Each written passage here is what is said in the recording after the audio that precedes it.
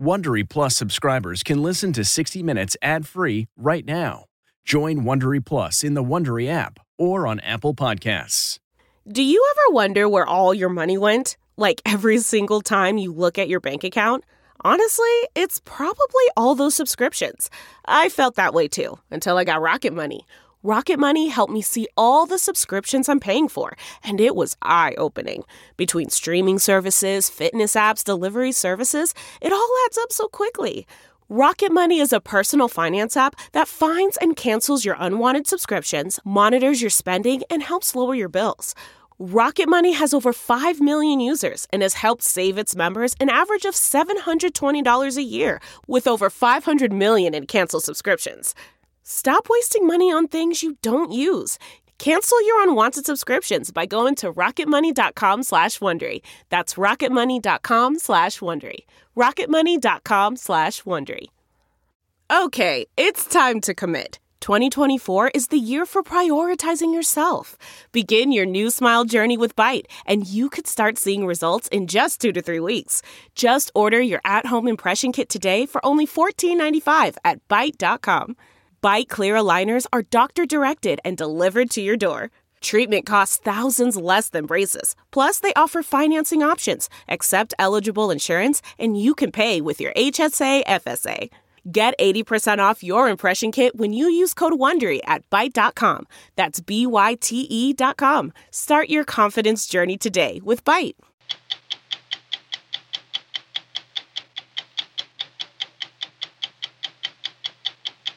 What's inside Africa's impenetrable forest? We found rugged terrain, mountain gorillas, and caves full of bats, all of which contain clues for this team of virus hunters searching for the next deadly pathogen capable of starting the next pandemic. It seems like a really daunting task for you to find pathogen X before it finds us.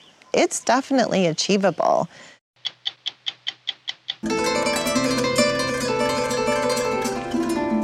Take a listen, as we did, to Sona Jobarte as she plays the Kora.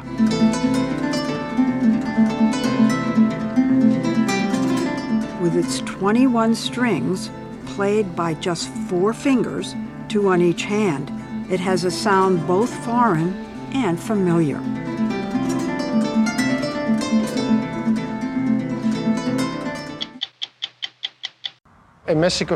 This is the holy grail of World Cup sticker albums, and this guy has 5 of them, and he ain't selling. Jeez, floor to ceiling. He lives in what is less a home than a sticker repository. Even in your daughter's room. He has 500,000 stickers spilling out of every drawer. È solo per pochi. Valuable sheets are everywhere, even hidden under a tablecloth. No one is allowed to eat on the table because it's too sacred. It's very rare. These are all rare. I'm Leslie Stahl. I'm Bill Whitaker. I'm Sharon Alfonsi. I'm John Wertheim. I'm Cecilia Vega. I'm Nora O'Donnell. I'm Scott Pelley. Those stories tonight on 60 Minutes.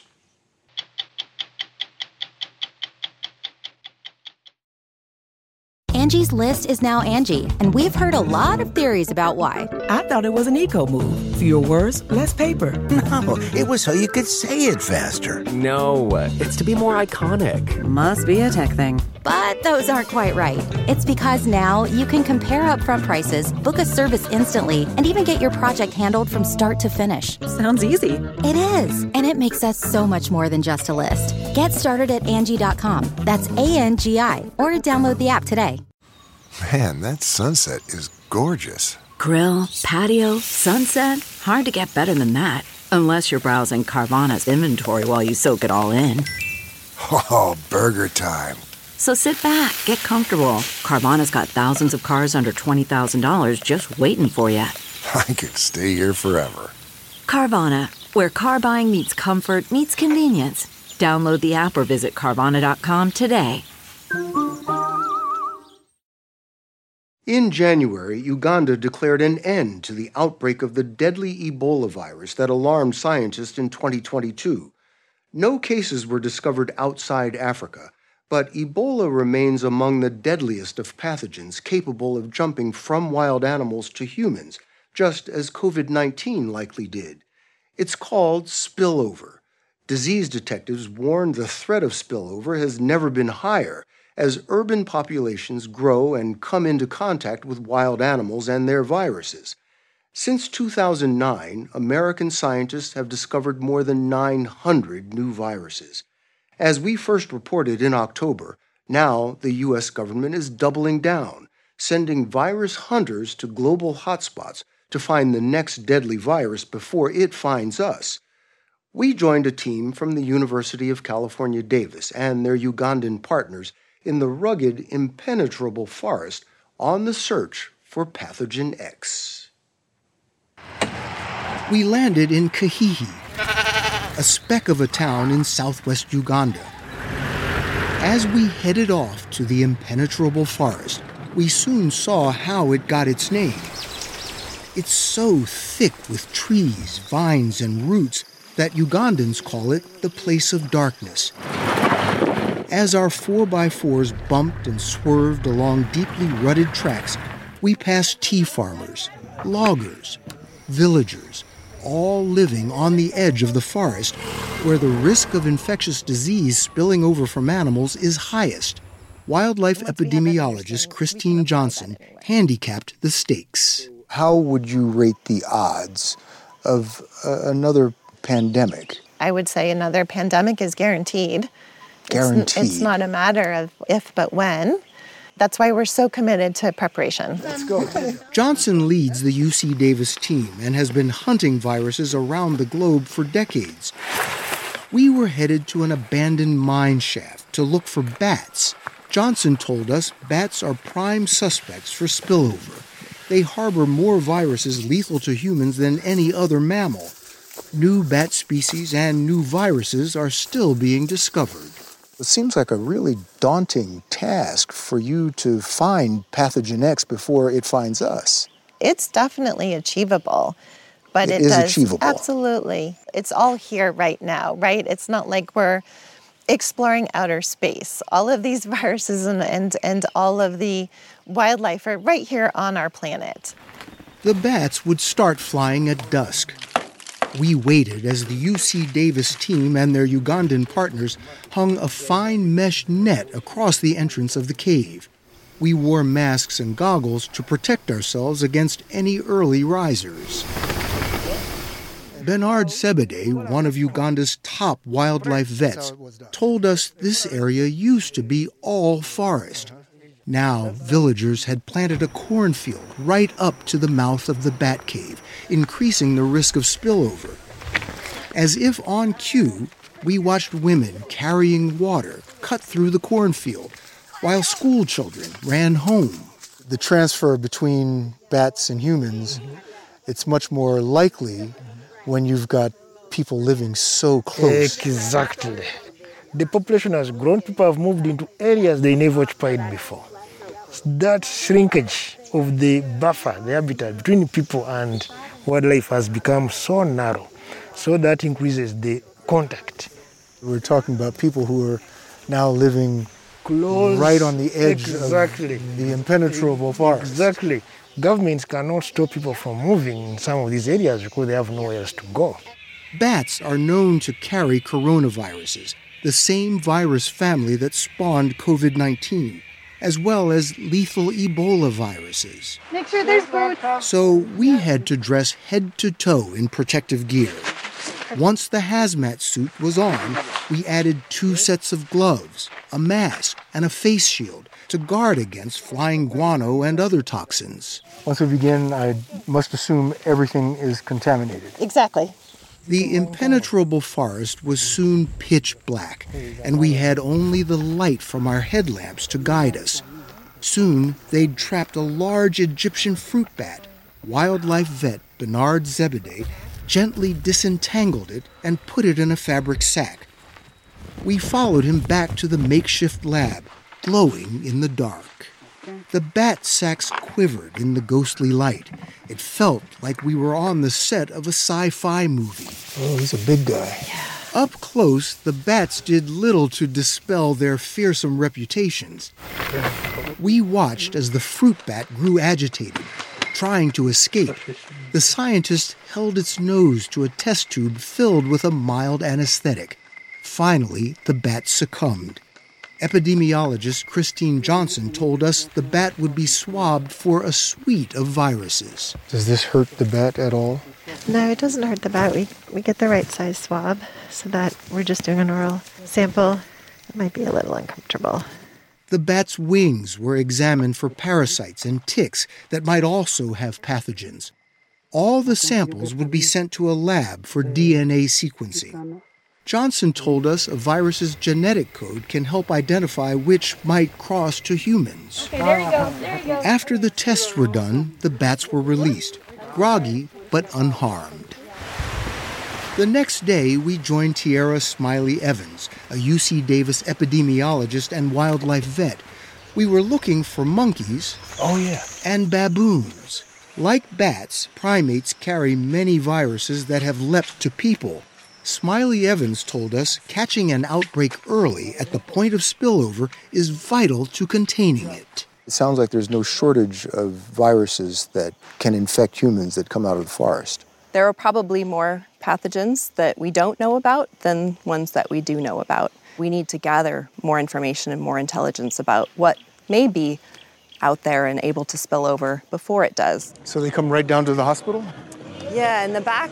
It butts up right against the forest. We met her at the Bwindi Community Hospital on the edge of the forest. It's really something. It's so close, we saw baboons casually strolling on the hospital grounds, sometimes getting into patients' rooms. Whenever you're creating a new opportunity for humans to come in contact with wildlife populations that they were never in contact with before, you're creating a brand new situation. So as human populations grow, that's pushing us into areas we've never been before. Exactly. Putting us into contact with animals we've never been in contact with before. Exactly. To find out what viruses the baboons were carrying, Smiley Evans pioneered a simple but groundbreaking method to collect saliva samples, the stealth banana. Tied to a string, the banana is tossed to the curious baboons. But hidden inside is an oral swab, coated in something sweet that the baboons love to chew. Smiley Evans and Ugandan wildlife vet Bukamba Nelson had prepared the bananas earlier in the day. So we have tried strawberry jam, we've tried mango juice. Have you found they like one more than the other? The difference is that sometimes they'll chew on that swab for longer periods of time with a different attractant versus another, and that's what we really want. It's like bubble gum for primates. When the sweet is gone, the baboons throw the swab away, leaving behind plenty of saliva that can be decoded for viruses. But family politics can sometimes get in the way. Meet the big daddy of this troop. He wasn't about to let anyone else get even a mouthful. Mom hauled the babies out of the way until finally the coast was clear. By then, all that was left were soggy leftovers. Wildlife vet Bukamba Nelson told us it was worth the wait. It was rare to see babies venture this close. So you got saliva samples from the babies yesterday? Yeah. That's unusual? It's very unusual. So what do you get from the babies that you don't get from the adults? You never know. I might find a particular disease in this age bracket which might not be found in the juvenile or the females, sex, age, all that plays a lot in disease intelligence. Disease intelligence that also includes training villagers to be on the lookout for any unusual fevers or flu-like symptoms. Scientists can then match human illnesses to the animal viruses they've found in the same area. Smiley Evans told us it was putting pieces of a puzzle together. All the samples are tested in the same way for the same pathogens. So the goal is that if we're sampling at the same time, in the same area, we can start to connect the dots and understand when there's been transmission of a particular virus. One of the most closely monitored species in the impenetrable forest are its star residents, the endangered mountain gorilla. Nearly half the world's remaining gorillas are here, 459 at last count. They're always on the move. So we set off to find them. One ridge led to another. each steeper than the last. The forest was so dense there was no sunlight and no gorillas. Wildlife vet Bernard Zebedee assured us we were on the right path. Are you seeing signs of the gorillas around here? Yeah, I've seen some already. Our porters breezed along unfazed. We, not so much. Then, hours after trekking, suddenly, there they were. We spotted a mother first, high in the trees, gorging on twigs. Soon, we were surrounded by all 19 members of an extended family, including a massive silverback and another mother cradling her infant. We had put on our masks not to protect ourselves, but to protect the gorillas from any infection we might be carrying. Amy Bond is with Gorilla Doctors, an international conservation group. She told us how they identify each gorilla. Just like humans, where we each have our own unique fingerprint that helps us be identifiable as an individual, gorillas have unique nose prints. A nose print? A nose print. And that's what allows us to identify those individuals. And so we go through and we make sure we get each individual in the group, that we can do a visual assessment, looking for signs of illness or injury. Bond and wildlife vet Bernard Zebedee told us that gorillas are susceptible to many of the same pathogens that we are, and they can be an early harbinger of disease. The gorillas are monitored daily for any warning signs. When they're sick, it's very similar, right? Yes. Runny nose, coughing, sneezing. They're not moving. They don't want to eat. If a gorilla is lying down, Zebedee told us, they'll assess if he's resting or if something else is preventing him from moving. We spotted one young male on his own, but Amy Bond told us he was likely suffering from a problem of a different sort. You can also sometimes tell which silverback is dominated by the number of females around him. So this poor guy sitting over here, he's just out. He's always second choice. Aside from a case of wounded male pride, Gorilla Doctors Amy Bond told us this family appeared to be thriving. But their future isn't guaranteed, and if theirs isn't, neither is ours. Bond told us as spillover threats grow, it's impossible to separate human health from the health of the natural world. As UC Davis scientists continue their work, the search for Pathogen X is a search for what threatens the animals of the impenetrable forest as much as it threatens us.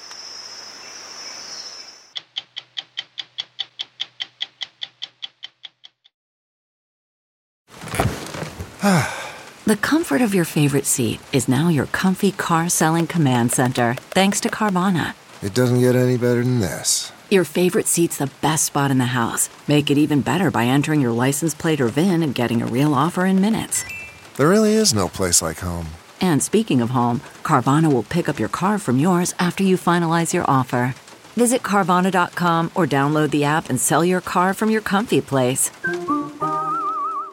Delve into the shadows of the mind with Sleeping Dogs, a gripping murder mystery starring Academy Award winner Russell Crowe. Now available on digital. Crowe portrays an ex-homicide detective unraveling a brutal murder he can't recall. Uncovering secrets from his past, he learns a chilling truth. It's best to let sleeping dogs lie. Visit sleepingdogsmovie.com/Wondery to watch Sleeping Dogs, now on digital. That's sleepingdogsmovie.com/Wondery. Tonight we want to introduce you to a musician named Sona Jabarte, who introduced us to the beautiful sound and story of a centuries-old instrument called the Kora.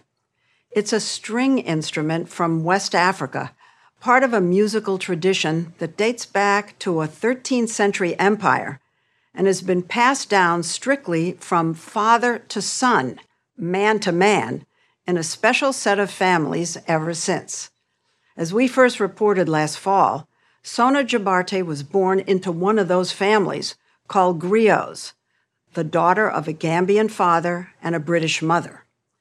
After hundreds of years of men, she is the first woman to master the Kora. In her performances around the world, and in her work offstage, she says she's keeping tradition alive through the very act of breaking it.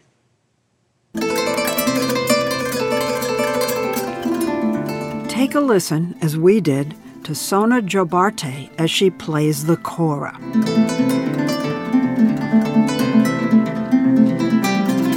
With its 21 strings, played by just 4 fingers, 2 on each hand, it has a sound both foreign and familiar. To me, it's like a harp. What do you compare it to? I don't actually compare it to anything because it's normal for me, right? I compare other things to the Kora.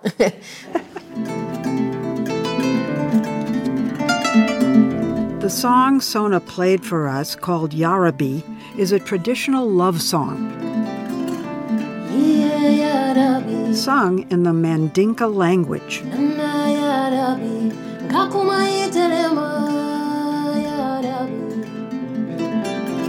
The tradition goes back to the 1200s, when a kingdom called the Mali Empire reigned over a large swath of West Africa, the territory of several modern-day countries. The musicians and storytellers in the empire were men called griots who counseled kings, resolved conflicts, and passed the legends down orally through the centuries. Women in griot families were singers, but it was only men who were allowed to play the instruments.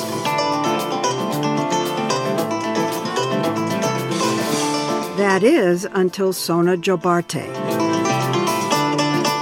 At 39, she has become one of the foremost Kora players in the world.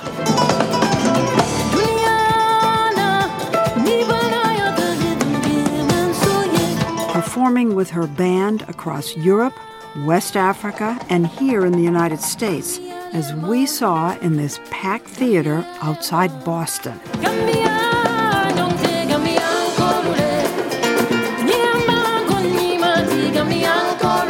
This is music, when you hear it, it still to this day carries this feeling of the empire at its greatest. You get that feeling of royalty, you get that feeling of, something that you're so proud about. What I think about with you is that you have broken tradition. It's not the way I see myself, mainly because of the fact of believing that tradition has to evolve. Traditions are not stagnant. They are things that grow with humanity, with society, and they always have. At one time, this instrument was not around, and then it became invented, and it became something modern, and yet now it's considered traditional. So in terms of me being female, this is a very central and important adaptation the tradition must take in order to be able to be relevant to our new society. Sona Jobarte comes to the griot tradition as both insider and outsider. Her mother is a British artist. Her father, the son of a legendary Gambian Kora player whose griot family pedigree traces back to the 13th century. Though her parents' relationship didn't last, Sona grew up in both worlds, the UK and her grandfather's family compound in the Gambia, where she says her grandmother urged her to embrace her griot heritage, which, as a girl, meant singing. She used to keep telling me, you have to sing, and I never wanted to sing. I hated singing with a passion. Why? You have the perfect voice. Didn't like it, never liked it. But your grandmother knew you had a great voice. I don't think she had it much, because I refused, and I was a very stubborn child when it came to that. I would sit there for But Sona was drawn to the Kora, and as a little kid, no one seemed to mind her learning some of the basics. She thinks her grandmother may have even liked the idea. In the UK, though, she studied a different musical tradition, classical cello, and she excelled, winning a scholarship at age 14 to a prestigious music boarding school. Were you one of the very few biracial kids in the school? The only person of color in the first school. The only yes. person? I was incredibly shy as a student. I never talked. That's my own way of surviving those years, I would say. Were you sad? Was it a tough time? It was a very tough time. Yeah, happiness was not a major part of it. But she did find one point of connection to her life in the Gambia. The library in the school had a Kora there, hanging on the wall. So I would be always looking at this thing. And then one day I decided to take it off the wall. It was a total mess, as you can imagine. So what I started doing was every time I get a little bit of time where the place is quiet, I would take it off the wall, fix a string, put it back. And I was doing it hoping nobody was going to notice I keep taking off the wall. And there was one lady who was one of the late night workers. She said, why don't you take it to your room? And you can keep it there and just work on it. She's your hero. I had the permission. It became my sanity. And her calling.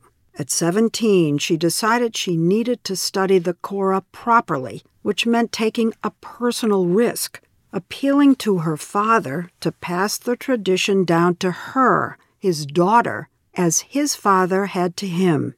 They hadn't spent much time together, as Sanjali Jobarte had been living and performing mostly abroad. For years and years and years, Kora playing was passed father to son, father to son. Exactly. And along comes your daughter, Sona. Yeah. Did she say, Dad, will you teach me? Yeah, she said, what I really want to learn is the Kora. But girls didn't play the Kora at that point. What I told her, I said, I would like, if I close my eyes, I don't have to know the difference. Is it a man or... Oh. If you can do that for me. You just immediately said okay? I just immediately said okay. You never hesitated? I never hesitated, no. I don't want you to get distracted with this whole idea of being female. Don't let that get into your head. Don't let it distract you. Your ambition needs to be a good Kora player, not a female Kora player, just a good Kora player. And so that was my challenge at the beginning. How hard did she work? She worked very, very hard. She started performing, sometimes with her father, and then with her own band. She got acceptance first in Europe,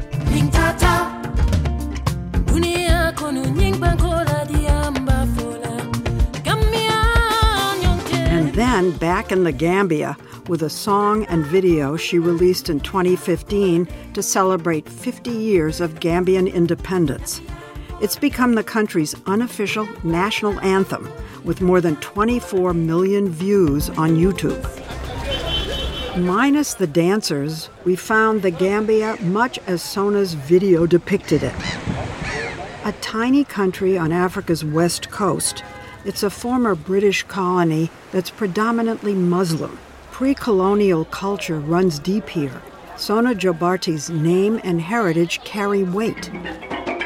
And she's leaning into that ancient griot role of cultural leader to advocate for what she calls her purpose in life outside music, creating a new model of African education.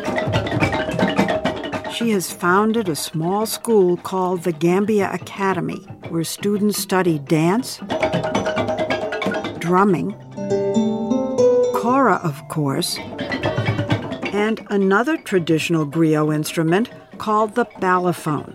The music gets the most attention because everyone sees it and likes and enjoys it. But they're learning all the same subjects as any other school is learning, your math, your science, your geography, your history, all these things. However, how is that imparted to you? So continuous cultivation means what? Sona believes most education in Africa has been so deeply rooted in colonial models that its message to children is that their own legacy is somehow backward. So they feel to do things properly, we're going to do it in this way. And this way is always very much a European way. My challenge is now, can you get the same output, successful output, if we actually change the cultural orientation at the heart and center of the education system? From your elbow to your finger should be straight line, huh? So the students here wear traditional African uniforms. With the hand, okay, 7, 8. And Gambian culture is celebrated. Rohi and Bori have been coming to the school since it opened 7 years ago. Here, there are no restrictions by gender or pedigree. Rohi is learning to play the Kora, and Bori is in the advanced balafon class. I like it. It makes me feel very happy when I'm playing. Are you a griot? No. Are you griot? No. And you're female. Look at you both laughing because you know what I'm talking about. Yeah. Won't that be awfully difficult? You know, what a man can do, a woman also can do it. Yeah. So I'm not from a griot family, but I love to play Kora. And when you love something, you can do it. Are you getting pushback from within the society? Yes, of course, especially from older generations. Yes. But it doesn't matter. Sona's first album was a mix of traditional and new songs. Her latest, which we saw her rehearsing with her band, is all original music. She writes all the parts herself, including songs about education, women, and her own identity. And she sings them in Mandinka. For me, when I sing in my own language, when I sing in the language that belongs to the Gambia, I'm giving you a sense of pride that you never have before, that your language is as valuable. When I can go to an international audience, and I can have the whole audience in Germany, Spain, America, all over the world, and they're singing Mandinka.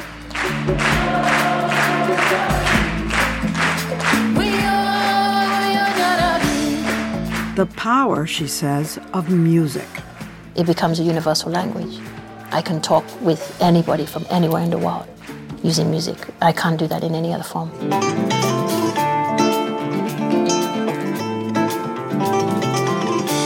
And she's doing one more thing, passing the tradition down to her 15-year-old son, Siddiqui, a talented balafon player. A next link from the griot past to its future. You had said to her, when I close my eyes, I don't want to hear a female Kora player. Yeah. I want to hear a great Kora player. Yeah. Okay, so close your eyes and tell us what you hear. I hear a great Kora player.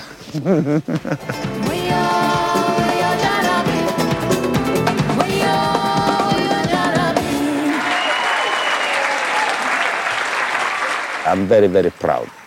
Definitely. Thank you so much.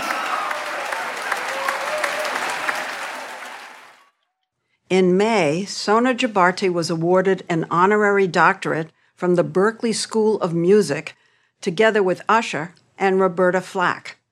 And her school, the Gambia Academy, is breaking ground this summer on a new and expanded campus.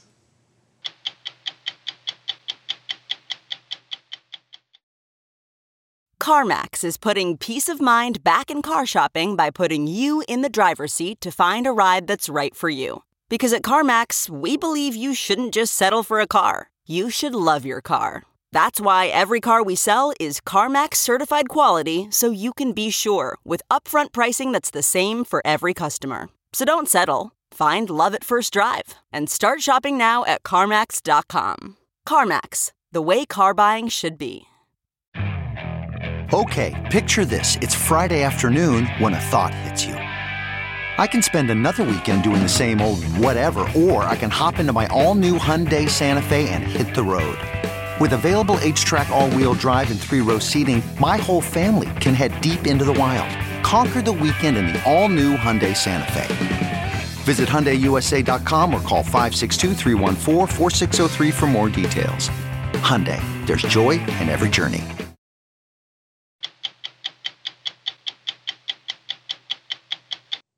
Before Argentina won the World Cup last fall, before all manner of oles andales broke out across Qatar's stadiums, the soundtrack for soccer's premier event went like this: Got Need. It wasn't scalpers hawking tickets, it was the refrain of fans sifting through packs of World Cup stickers. Think soccer's answer to baseball cards. Leading up to the 1970 World Cup, 4 brothers in Italy, the Paninis, began printing collectibles featuring images of players from every country in the competition. More than 50 years later, fans from all over the globe scour for that obscure Serbian goalkeeper or elusive Lionel Messi, hoping to complete their albums. As we first reported in November, the Panini sticker phenomenon has become a booming international business and a central part of the World Cup experience.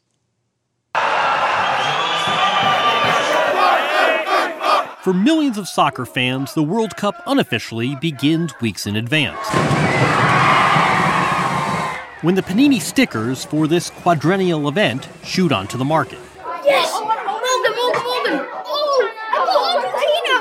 Yes! I got Ronaldo! In a classroom in the town of Sudbury, England. In the thrumming cities of Sao Paulo and Mexico City. Los originales recién salidos de Panini. Fans of all stripes embarked on a common treasure hunt. Anybody got that extra Ronaldo one? Collecting 670 stickers depicting the players and teams from this World Cup. I'm like shaking. I finally did it. All so they can complete their album. Listen, if you have gold or Panini sticker today, people will go for the sticker and not the gold. Panini stickers more valuable than gold, you're saying? Today, yes. The sports. Francesco Fernari is the biggest official Panini distributor in the United States. An Italian Venezuelan American, he is the ultimate Panini sticker evangelist. 74. He's completed every sticker album since 1974, including the 2022 vintage many times over. I have already 7. You're a man in your 50s.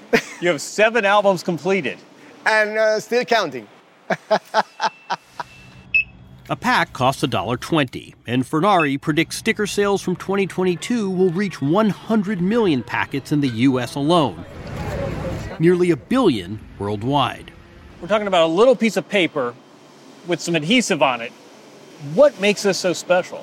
John, you can understand that you have all your legends, you have all your best players at a distance of, your hand. You can touch them, you can talk to them. It's fantastic. How coveted are these things?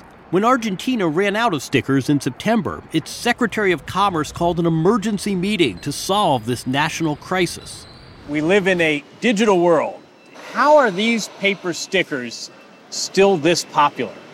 This sensation, John, to get a pack, to rip it out, to smell it, to open it, and to find the place right here, there is no way you can replicate it in an electronic way. So you even have a method for how you're ripping that packet open? Every single pack has to be done in the same way.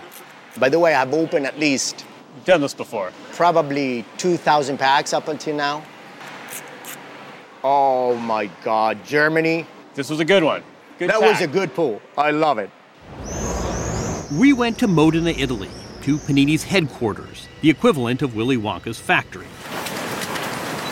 As Panini's rolled off the press, 21 hours a day, 11 million packets a day, each containing 5 stickers. The headliners, Mbappe, Messi, Modric, and the coming stars.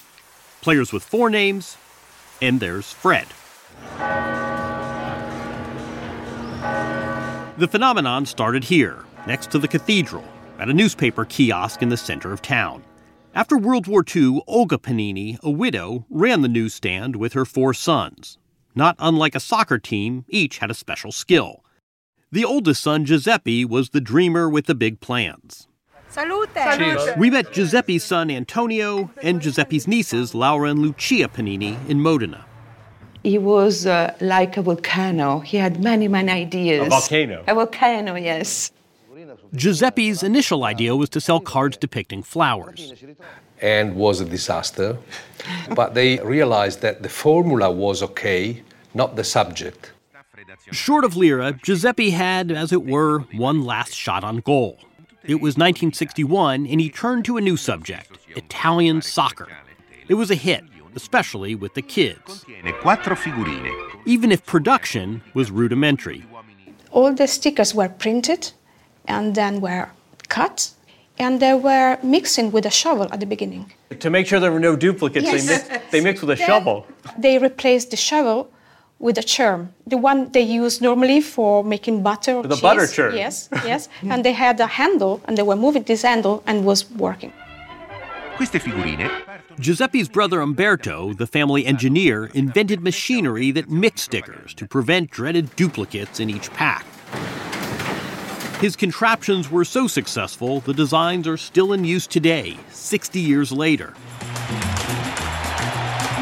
and enabled the brothers to scale up their ambitions.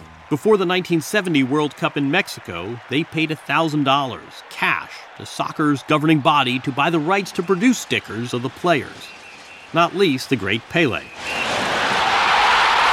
Suddenly, Panini became chiefly associated not with a sandwich, but with a worldwide pastime. The growth of the stickers mirroring the growth of soccer. España 82, Spain 82. Antonio Allegra, Panini's marketing director, told us how collecting the World Cup albums over the decades became a rite of passage, also a way to mark time. Wow, it's the first appearance for Diego Armando Maradona in a World Cup. This was Maradona's first World Cup? Yeah. This one is Germany, 2006. And here we have a very, very young Messi. This teenager right here. Yeah. He is 19. There are countries that have fallen off the map, and hairstyles that have fallen out of fashion. He looks like the drummer. What size is that? That's the one, mate. Today, Panini sticker photo shoots, like this one in England, are the World Cup equivalent of school picture day. Lovely, thank you. Back in Italy, Marcella Minori is Panini's project manager overseeing image control. Sometimes these pictures are not perfect, might be too dark, maybe there's a pimple on someone's face, and we're asked to remove it. A little Photoshop. Correct. I heard one story of a federation once getting in touch and saying, this guy's really ugly. Can you do something about that? Yes. It's the truth. Should we name names? No, I'm still working with these people. So what do you do when you get that call? First reply is, of course, no worry. I mean, we're going to change the picture. Second time, third time, fourth time. The fourth time I will say, listen, this is his face. It's his face. I'm sorry. I mean, we did all we could. What do players think of sticker madness?